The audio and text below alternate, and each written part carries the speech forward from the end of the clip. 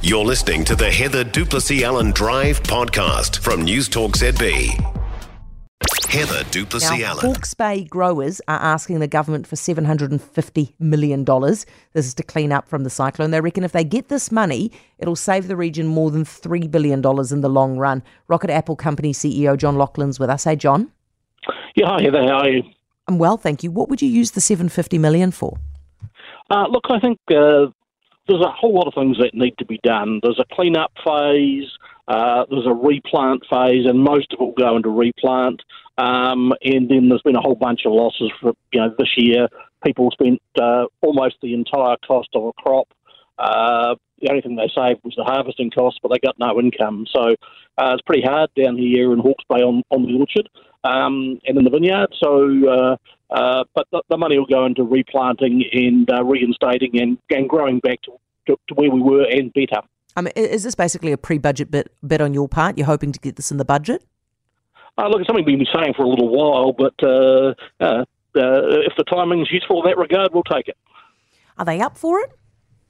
You look, your crystal ball is probably better than mine. Look, I think if you view it as an investment, it's really high quality spend. Because the counterfactual is that businesses have to downsize. They haven't got the equity anymore. They can't support the debt. They can't take the risks they used to take, and they'll have to downsize.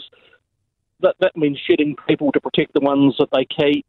And we get into a bit of a spiral. Hawke's Bay's been there before when Rockit and Timona closed, and that was when pastoral farming was downsizing. Well, horticulture's upsizing, and we don't need to go through that phase. So it's all about thinking about a positive future and doing what's necessary to take it. John, the reason I ask you if they're up for it is because I kind of get the impression they've largely moved on from you guys. Do you feel like that?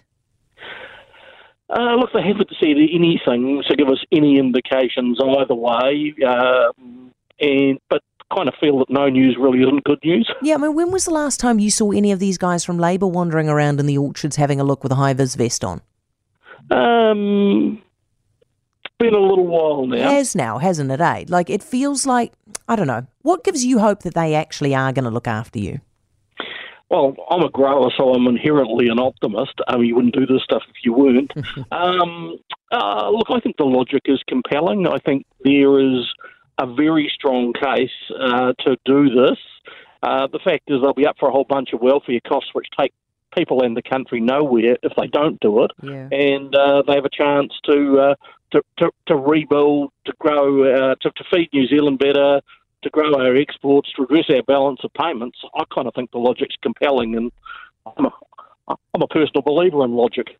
Yeah, John, well, best of luck. I really hope that you get the money that you need. John Loughlin, Rockit Chair.